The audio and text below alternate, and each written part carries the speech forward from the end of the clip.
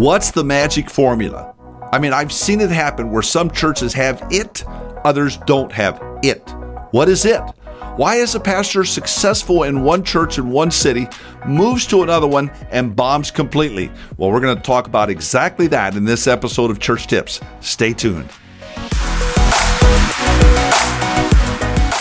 Welcome to Church Tips, the daily show designed to give you practical ideas and strategies you can use to get better, break barriers, and grow the church. Thanks for joining us today. Now here are your hosts, Dick and Jonathan Hardy. Dr. Sam Chan, in his book, Cracking Your Church's Culture Code, makes this statement: culture trumps strategy every day of life. And I'm telling you, if you look at churches across the country and across the world, that is true. Culture is everything. That's why a pastor can be a very successful pastor in this community and in this church, move to another one and bombs, and vice versa, because of culture. So we want to take some time today to talk to you about the cultures we see are absolutely necessary for your church to grow. Now, I want to put a note here, and you really need to give careful attention to this. We're going to talk about three cultures. Having these three cultures in place does not guarantee your church will grow. Not having them does guarantee your church will not grow. So you've got to get these cultures in place. And when we tell them to, you're going to say, oh, yeah. But I want you to really take them to heart because they are absolutely critical for the success of your church. That's right. There you go, Jonathan. Get us started. Okay. Well, the first culture that churches have to have, and these are cultures of growing churches, is a culture of prayer. And so you may say, oh, yeah, well, we pray. Yeah, we do that, yeah. But is there a culture of prayer? And I think there's you have to distinguish between the fact that we pray as a church, and even if you do corporate prayer, and there's a culture of prayer.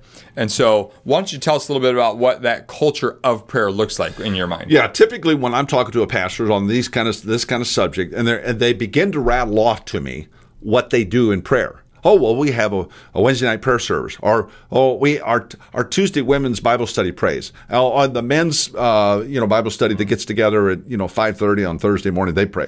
Okay, what they're doing is they're articulating things that they do that are praying, and those are all good. We're not going to say negatives on any of those. But they're not really striking at the culture. The culture is this thing inside. Here's one of the things I'd ask pastors. When you'd say to someone in the church, what's your church all about? How quickly will someone say, we're all about prayer? Now, that doesn't happen very often. Yeah. Now, they would agree that prayer is important in their church. But until you can begin to get that to the top, you still have a ways to go. And let me just state it this way. Even if you're the best of the best of the best and have developed the greatest culture of prayer, have you arrived? Yeah, right, of course. Nobody has not. Yeah. So giving attention to growing this internal culture of prayer is going to serve you very well. Well, and it's not just praying at these various events that you're part of. It's teaching the people that prayer is an essential part of everyday life. Yeah. And every time you get ready to start a business, before you go into your business meeting, or you're getting ready to meet with someone, we're teaching people to, hey, pray for that meeting and pray that God gives you wisdom and helps you to be an encouragement and all those things. Those are just practical examples, but the idea is it infiltrates our everyday life. And that's when that culture really starts to then become evident in the church as a whole. Well, and I could tell, I don't know if I've ever told you this one, but in this community, I'll leave the guy nameless, of course. When I began to talk to this pastor about developing a culture of prayer, he immediately got offended. Like I was suggesting that he doesn't pray. Okay. That's not. Here's what I will say to people. Pastors say, well, our people know how to pray. No, your people don't know how to pray. You don't know how to pray.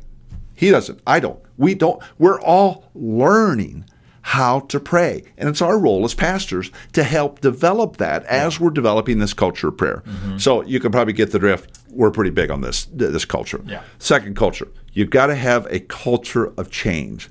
Now, we've had episodes in the past that we've talked, past episodes of Church Tips, where we've talked about elements of change. Particularly, I'm thinking of episode 5 and 6, where we walk through 9 steps to help people buy into change. Here's the deal. Until everybody in your church can articulate that the only thing permanent around here is change, you're not there yet. Developing a culture of change where here's the deal. You want everybody to hold everything loosely. You don't want people to begin to get possessive and not be willing to release something that's maybe even been part of the success of your church in the past. Because I'll just tell you, what worked last year is not going to work this year. And particularly in the age we're living in, and you've got the whole COVID thing going on, you've got to be a church that can move on a dime, and you've got to develop a culture of prayer or a culture of change. Now, I might jump in there and talk about change, and we talk about this in some of our other episodes, but we're not talking about changing the gospel, changing, doctrine, theology, or any of that. We're talking about strategy or tactics or methods to reaching people and to discipling people and all of that. And that's the culture that you want people to hold loosely. Right. That's what you're talking about. Exactly. You'll get people in the church that, particularly if you're a denominational church, they get married to the program and everything, and they're good. We're not against programs, but they've got to change all the time. And when you've got that culture, believe me, as a pastor, it's going to be much easier for you to be able to cast vision and move the church forward, because you want people to be anticipating the future and not holding on to the past. So you got to have the culture of prayer, a culture of change, and then, Jonathan, the third culture. As a culture of ministry to young families. As the young family guy, let's speak to that, and I'm going to support it. Okay, well, it's very important. If we want to keep reaching the next generation, if we want the church to continue in the years to come, well, then that means we have to be reaching the young families, and so that means we're equipping them, we're discipling them, whether it's through parenting efforts or even helping the young families with their marriages, because we know that obviously the bullseye is on people's backs, and so then keeping the families not only together but keeping the families growing, and so that's critically important. That doesn't mean we neglect other demographics by any means. No. So we're not neglecting you guys and people, you gray-haired folks. No. But you look like you're about to say something. Well, I mean, I want to say as the dad to this guy that, and we've talked about it in a previous episode, but I'm telling you, I stood in their lobby at Summit Park Church with another gal, a family friend, and in our 60s, and we looked at all these grubby little kids running around, and our kids. We both have sons. And what we said, what do we feel here? Well, we love this. As people our age, we love being with them, and we're energized by this. And then we asked the reverse question: how would our sons and their families feel if they came to a church that looked all like us? And they said, and she said, and rightly, they would say, this is a great church for mom and dad, but it's not for me. Yeah. That's not what we want. We want a church for everybody. And so therefore you have to, if you'll aim at ministry to young families, you'll get everybody. Yeah. So that's an absolutely critical component. And as we're talking about churches growing, that's kind of the context here, that these are cultures of growing churches. This isn't, supposed to be, this isn't a negative thing, but most growing churches aren't comprised of a bunch of 60s, 70s plus. I mean, it's the young families who are coming to the church, bringing their kids. They just started having kids. Like, well, we probably ought to get back into church, And you've heard that before, I'm sure. And I mean, I've seen that a zillion times. I feel like that's just part of that next step for some young families that are maybe, on the fringe or whatever. They realize, well, we better get back. And hey, what a great opportunity for us. Absolutely. To get them back in. Now, I know there's going to be pastors out there, maybe you're one of them, that are saying, but just wait a minute here. Who's paying the bill around here? People paying the bill tend to be the 50, 60, 70-year-olds, not the 20 and 30-year-olds. You can't be driving the ship by who's going to pay the bill. If you're driving the ship that way, I'm just telling you, you're not going to minister to young families. Yeah. You'll end up with money in the bank, and you won't be growing. Yeah. So the issue, build this kind of culture, and believe me, the money will follow. The money will follow. That's right. Give us a summary, John. So really the quick repack, 3 cultures: a culture of prayer, culture of change, culture of ministry to young families. Boom. And so you get those 3 things down, and that's going to help position you to be growing in the months and years to come. Exactly. I want to mention one final thing real quick is Wednesday. This coming Wednesday is a big day. Big day. And we've got a huge announcement that we're going to be sharing with you.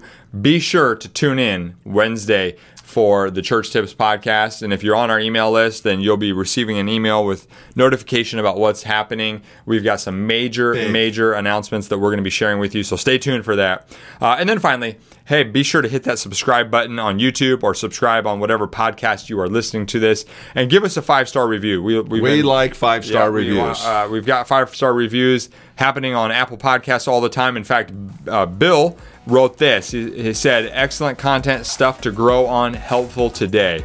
And so, Bill, thank you for that review. And we'd love to have your 5-star review with comments. Be sure to do that. And you might just be the next person that is read on the Church Tips podcast. We'll give you the props for that review. So with that being said, thank you so much for being with us today. We'll look forward to seeing you next time. Take care. Hey, Jonathan here. Real quick before you go. Did you know 71% of pastors report being extremely stressed or highly stressed? 90% of pastors feel worn out working between 55 to 75 hours per week. And then get this, 70% of pastors say they have a lower self-esteem now than when they started ministry. Can you relate to any of that? In reality, everything in your ministry rises and falls on your leadership. So investing in your leadership is essential to staying healthy and growing the ministry. And that's why I want to invite you to join us inside the Leaders.Church membership. It's your opportunity to invest in your leadership. This online streaming service for pastors gives you access to more than 300 videos plus training material to level up your leadership and improve your ministry skills. If you're ready to give your leadership growth a boost, simply go to leaders.church/boost. Again, that's leaders.church/boost. Well, thanks again for joining us today on the Church Tips podcast. We'll look forward to seeing you next time.